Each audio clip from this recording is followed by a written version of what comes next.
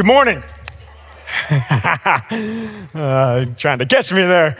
It's good to see you this morning. Glad you're here with us. This morning, we're going to start a new series that is entitled Forgive. And I'm just going to be straightforward with you this morning. We chose that over the word forgiveness because we're going to look at how it is a command. Forgive. And so this morning, I just want to start by giving us a definition. Forgive. It's a verb. To stop feeling angry or resentful towards someone for an offense, flaw, or a mistake. I think it's easy for us in the church to talk about forgiveness. We do that a lot. We talk about Jesus' forgiveness for us, forgiveness for others. But when it gets down to the very base root that you are called to forgive, sometimes we're a little more hesitant to have that conversation. And so that's what we want to have today, how to stop holding on to our anger, stop holding on to our resentment, and to give and to forgive. So I think we're going to need the Holy Spirit's help this morning, so we're going to pause, and we're going to pray, and then we'll jump into Scripture. Let's pray. Jesus, we thank you. We come before you this morning, and as we sing that song, that your mercy is more, that it's new every day, that it outweighs the sins in which we commit on a regular daily basis. We come to you and confess we might not even fully grasp how much you have to forgive in our own lives. And yeah, you've called us to forgive. And so this morning, we ask that you would just send your Holy Spirit to help us, to convict our hearts, to help us do hard things, to walk through what it looks like to forgive. Father, would you just allow us to see this in the light in which you desired it? And we love you, Jesus, and we just thank you for our time together this morning. We pray these things in your name. Amen. So turn with me to Matthew chapter 6. That is where we find the Lord's Prayer, the way he taught us to pray. We're going to start by reading that this morning and a verse or two afterwards. So Matthew chapter 6, verse 9 says this. Pray like this. Our Father in heaven, may your name be kept holy. May your kingdom come soon. May your will be done on earth as it is in heaven. Give us today the food that we need, and forgive us our sins as we have forgiven those who sin against us. And don't let us yield to temptation, but rescue us from the evil one. Verse 14, if you forgive those who sin against you, your heavenly Father will forgive you. But if you refuse to forgive others, your Father will not forgive your sins. Jesus is pretty straightforward in his prayer and how he teaches us, convicting, clear, commanding that we are to forgive others their sins because we have been forgiven our sins. In fact, the one thing Jesus chooses to clarify out of the way he taught us to pray directly after he does is forgiveness. He says, if you forgive those who sin against you, your heavenly Father will forgive you. If you choose not to forgive those who sin against you, then your heavenly Father will not forgive your sins. I don't know how to make this light and fluffy to you today because it's not. This isn't a suggestion. This isn't a, maybe you should do this. This isn't, hey, this would be a good idea for you. This is a command. If you know Jesus as your Lord and Savior in this room, you are commanded to act upon this verse. If you don't know Jesus as your Lord and Savior, I'm not talking to you today, okay? I'm just not. And when we talk about at this church, we want you to belong. We want you to become more like Jesus. This is a moment where we have a chance to become more like him. In fact, I had that opportunity face to face when I had to preach on this for the first time after a big moment in my own life. Senior in senior in college, I've told you this story before. I was at Taylor University when the car accident took place. It was actually a class on a Wednesday night. A student busted into our class and said there's been an accident at on 69 and some Taylor students have died. We all headed to the chapel immediately. That's where they told us to go and gather as a campus. And as I got there and as the hours unfolded after that, we learned that a semi truck driver fell asleep at the wheel of his 18-wheeler, crossed over the median on 69 and hit a Taylor van. It took 4 students and 1 staff member, and one of those students was my best friend, Betsy. And I'll never forget that night because I called. Actually, the way in which I figured that out was because her mom called me to let me know that she was in the vehicle and that she had passed and asked me to go ahead and tell our friends at Taylor. Why me? I have no idea. I would rather that not have been me. Later that night, I talked to one of her sisters and her brother, and I said, what do you want me to do? And they asked if I would just come to their house. So I drove over to Illinois that night, and I spent the next 3 weeks with her family, basically being the organizer of everybody that was coming and going. It got to the point where one night, Dr. Dan was Betsy's dad's, well, that's what we called him. He's a doctor, and his name's Dan. It fits together, you know? And Dr. Dan asked me if I would come in because he and his wife weren't sure that they could pray that night. And so I went in and prayed before bed with him. I'll just be honest with you today that I went back to campus. I graduated about 2 weeks after that. I moved to Memphis, Tennessee, and all the while, the one thing I wanted was for that truck driver to experience what I had experienced for 3 weeks as I watched Betsy's parents bury her. I wanted him to lose a family member in a car accident so he could see what it was like. And in fact, I wanted that even deeper 2 years later when I figured out that after serving 1 year in prison, he was released. You want to talk about anger and resentment and ill will. And then at that time, I was in Memphis, and finally the moment happened. I knew it was going to happen eventually, but my boss said, hey, you're going to preach this message on forgiveness. And I came head to head with something that I had no desire to do for a certain man that I'd never even met. And I had to figure it out. That's where forgiveness became real for me. And I think you're probably like me. I hope you're like me. If you're not like me, don't tell me because I don't want to know, right? But I wanted to be the judge, right? Like, this is, I think, what we all struggle with when it comes to when we're hurt or someone sins against us. We want to play the judge rather than to trust the judge. You see, I knew what needed to happen. I knew what he deserved. I knew what would be best for him as a result of what he did to us. And yet, that's not what necessarily God calls us to, right? Now, I understand this, and I put this in the notes, and I just want you to know I put it in the notes. There's different levels of the way in which people sin against us. And that it's all sin. But the truth is, some of you have experienced things that I could never even imagine. Abuse, abandonment, someone taking one of your family members. I don't understand those things, all of them, completely and fully. But here's what I want you to hear this morning, because oftentimes when we talk about forgiveness, we as pastors are told you gotta make sure you clarify, like, there's another level of hurt that takes place out there. And this morning I want to clarify something. There's no qualification from Jesus in this passage. He never says, forgive if it's just a minor offense. Forgive if it's not something that's caused you years and years and years and years of pain. What he says is, if you forgive those who sin against you, your heavenly Father will forgive you.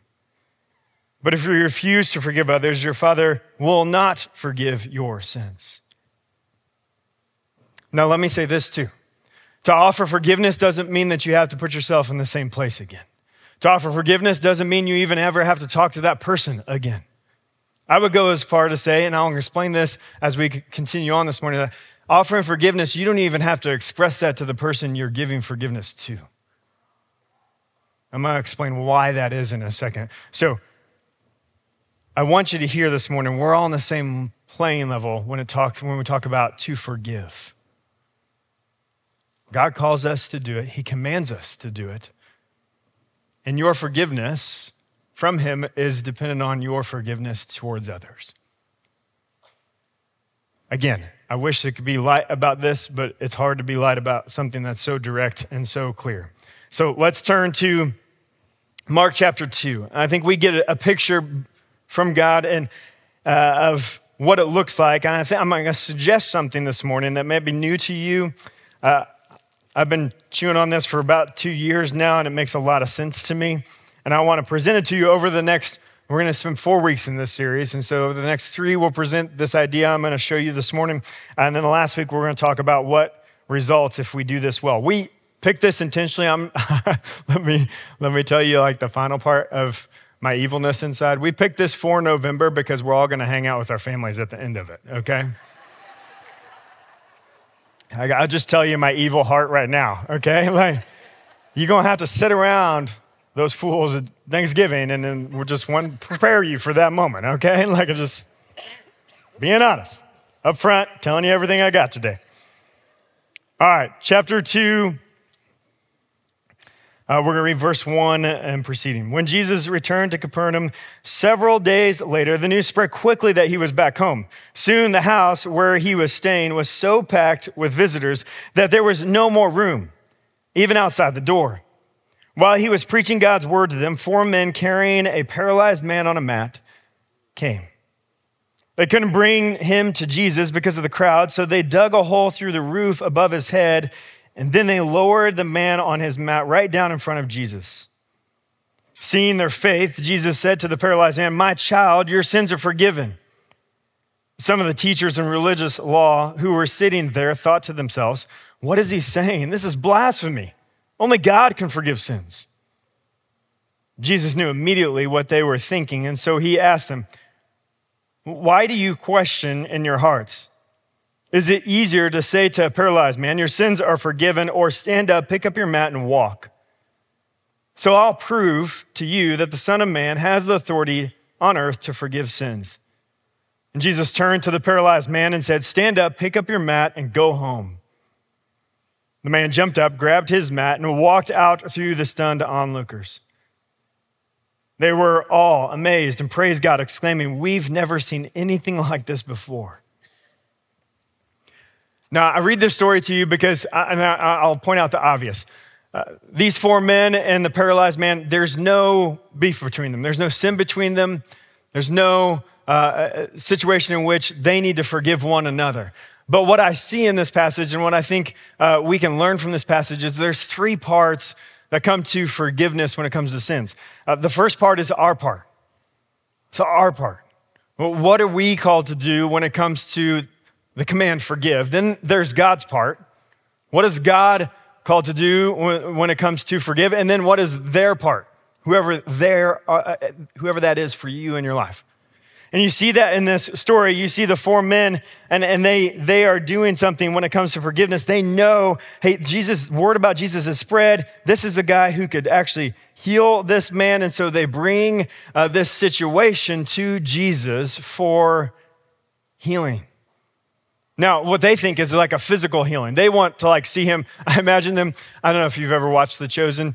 You can feel however you want about it. It gives a picture of this moment where they're digging through the roof and they're kind of lowering this guy and there's stuff falling down on their heads.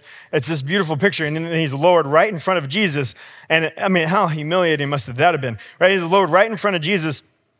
And Jesus has no option but to acknowledge what's going on. I mean, like somebody came through the ceiling right now. I'd have to say something about it, right?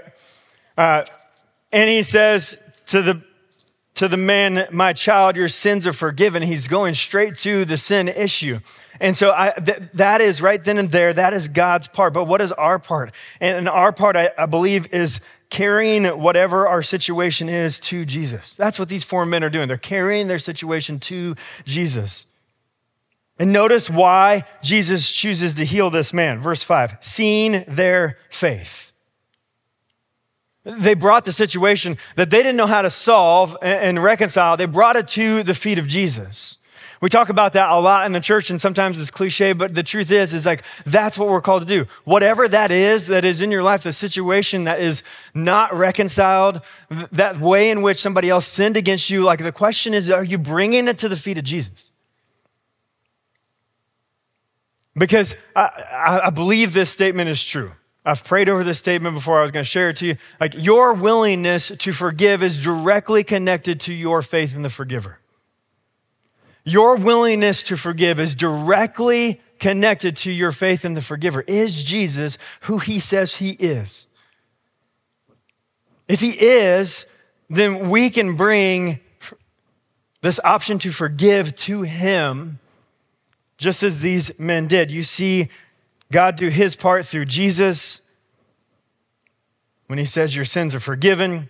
And then you see their part.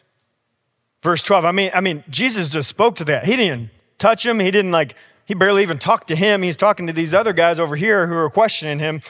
And the guy jumps up, grabs his mat, and leaves. And we're going to talk about those two things in the next 2 weeks. But what I want to focus on today is our part. What's our part? Our part is to model what Jesus did for us. You don't have to turn there, but Romans 5:8 says this: God showed us his great love, that while we were still sinners, Christ died for us. While you were still a sinner, Jesus died for you. Right? Like, while you were still harming and hurting him, he died for you to give you forgiveness, to offer you, to say to you, I forgive you. Like right now, like we are still sinning against him, and he's still in heaven saying to us, I forgive you. I forgive you. I forgive you. He sets that example. I said this a minute ago. For us to become like Jesus is to understand that's what forgiveness looks like for us. It's a perfect picture of the verb forgive. And the question is, it goes back to, is your willingness to forgive, it is directly connected to your faith, belief, trust, understanding of the one who is and always will be the forgiver. And so what's that look like for you? Like, where are you entrusting Jesus with forgiveness? There's another part that plays into this. I wanted to make sure we made this distinction. It's a theological distinction, and because I said it earlier and then I shifted over to Jesus, and I'm going to shift again back over here to God. There's a difference between God's seat and Jesus. God is the one who sent Christ to die for us and for our sins. He is the one who sent him. So he is ultimately the one who is in control, and therefore he is the judge. We know that to be true. At the end of time, he's going to be the one who is going to be judging us. And Jesus is the forgiver. He is the one who came, offered his life for the forgiveness of our sins. Now here's the thing. We have to trust Jesus with the act to forgive, but we also have to trust God that he is the judge, and we don't need to take that seat. When we take the seat of the judge, we're taking the seat of God. We're not taking the seat of Jesus. We're taking the seat of God. Saying, you know what, God, you don't know how to judge. Let me handle this. You don't know the situation and how bad it hurt me. Let me handle this. You don't understand how much anger and resentment I have towards them. Let me handle this.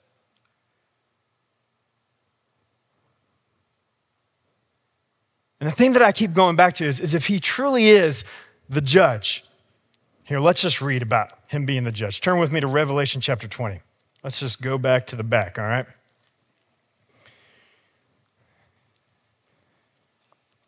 This is what it looks like for God to be the judge at the end of time.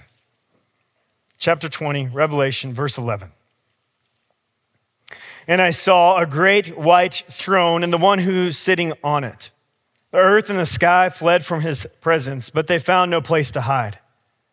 I saw the dead, both great and small, standing before God's throne. And the books were open, including the book of life. And the dead were judged according to what they had done, as recorded in the books. The sea gave up its dead, and the dead and the grave gave up their dead. And all were judged according to their deeds. Then death and the grave were thrown into the lake of fire. This lake of fire is the second death, and anyone whose name was not found recorded in the book of life was thrown into the lake of fire. That's the judge. That's who I would stand here and ask you today to trust whatever hurt that you have, put it into his hands. Because the truth is whoever hurts you, listen, they're going to have to answer one day before the judge. You don't have to worry about that piece. That's not your job. That's God's job. And trust me, he will do his job. He will do his job. You don't have to worry about that part. See, your job is what? Is to forgive. Jesus told us, this is your job. Your job is to forgive. Now notice what this tells us we will be judged upon when we get to heaven. And the dead were judged according to what they had done. According to what they had done. That's you and me. When we get to heaven, I don't know what questions will be asked. Somebody's asked me that before one time, a couple times. Like, what do you think will be asked when we get to heaven? Like, I don't know. I wish I knew. Where's the cheat sheet for that, right? I don't know. But I often wonder if one of the things that we're going to be asked is, did you forgive the way I forgave you? It was a command by Jesus. It's got to be important. Did you forgive the way I forgave you? Because he's not asking you and I to be punished. He already paid for that. What he's asking for you and I to do is to trust him as the forgiver and God as the judge. And if we can do that, we can let go of anger. We can let go of resentment. We can let go of the evil thoughts for the person whom has hurt us. But if the answer is no, that we can't, no, I didn't forgive the way you forgive. That's because we still wanted to be the judge. We still wanted to hold on to our anger. We still wanted to have our resentment. We still wanted them to feel what we felt. Is what you felt real and valid? Yes. But you got to take that to God too. You've got to trust God that he is going to do his job at the end of time. He is going to judge those people who have sinned against you for what they did. And then you got to realize, you know what? I no longer have to be the judge. I no longer have to carry this anger. I no longer have to carry resentment. I no longer have to carry these evil thoughts about somebody else. Our part is to act on the command to forgive. Matthew 6, 14 and 15. If you forgive those who sin against you, your heavenly Father will forgive you. But if you refuse to forgive others, your Father will not forgive your sins. So back to my story.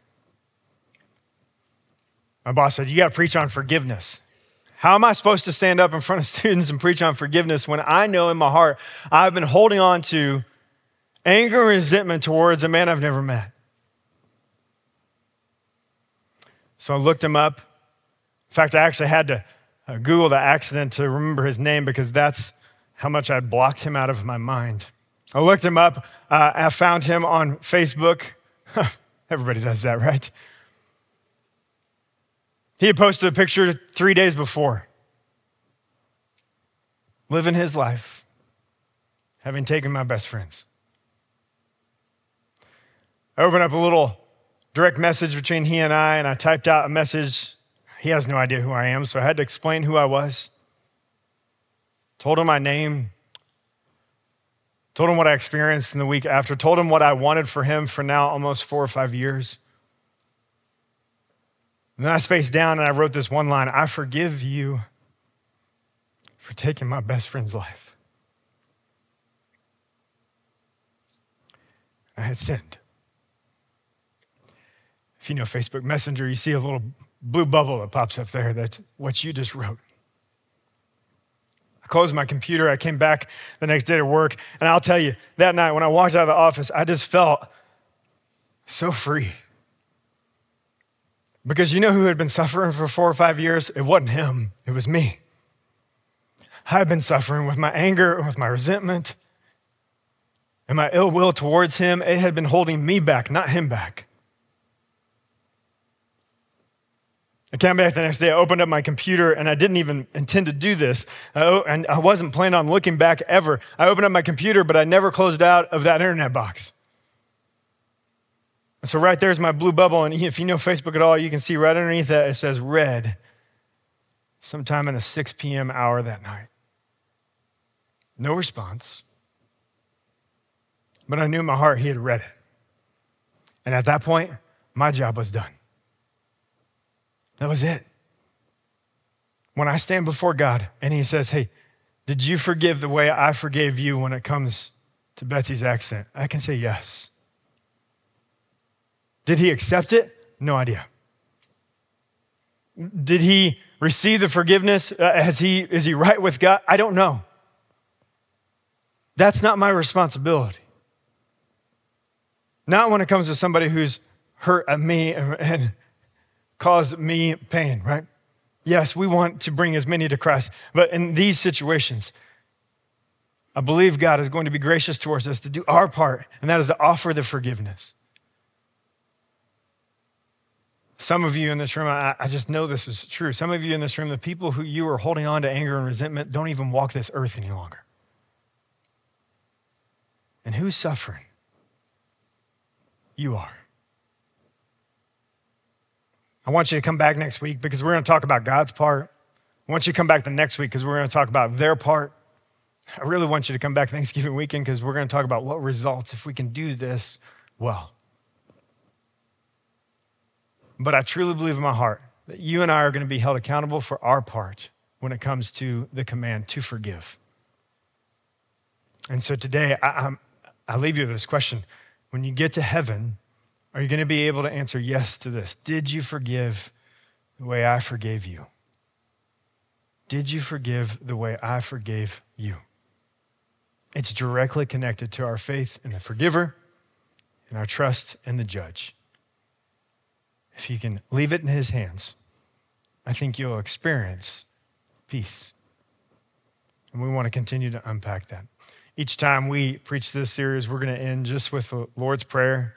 I wrote the Lord's Prayer out in my notes, and our team looks at it, and Andrew sent me a message, was like, what version is this? I was like, it's my grandfather's version around the dinner table. I don't know, right? I'm pretty sure it's like a combination of like 3 different versions, okay? But even as someone who didn't know Jesus as a kid, my grandfather, every time we gathered to eat, he would grab hands and he would pray this, and it's just ingrained in my mind in that way from before I knew Jesus as my Lord and Savior. So I'm going to pray it in that way. You can try to figure out what version it is, okay? Let's pray. Our Father who art in heaven, hallowed be thy name. Thy kingdom come, thy will be done on earth as it is in heaven. Give us this day our daily bread, and forgive us our debts as we forgive our debtors.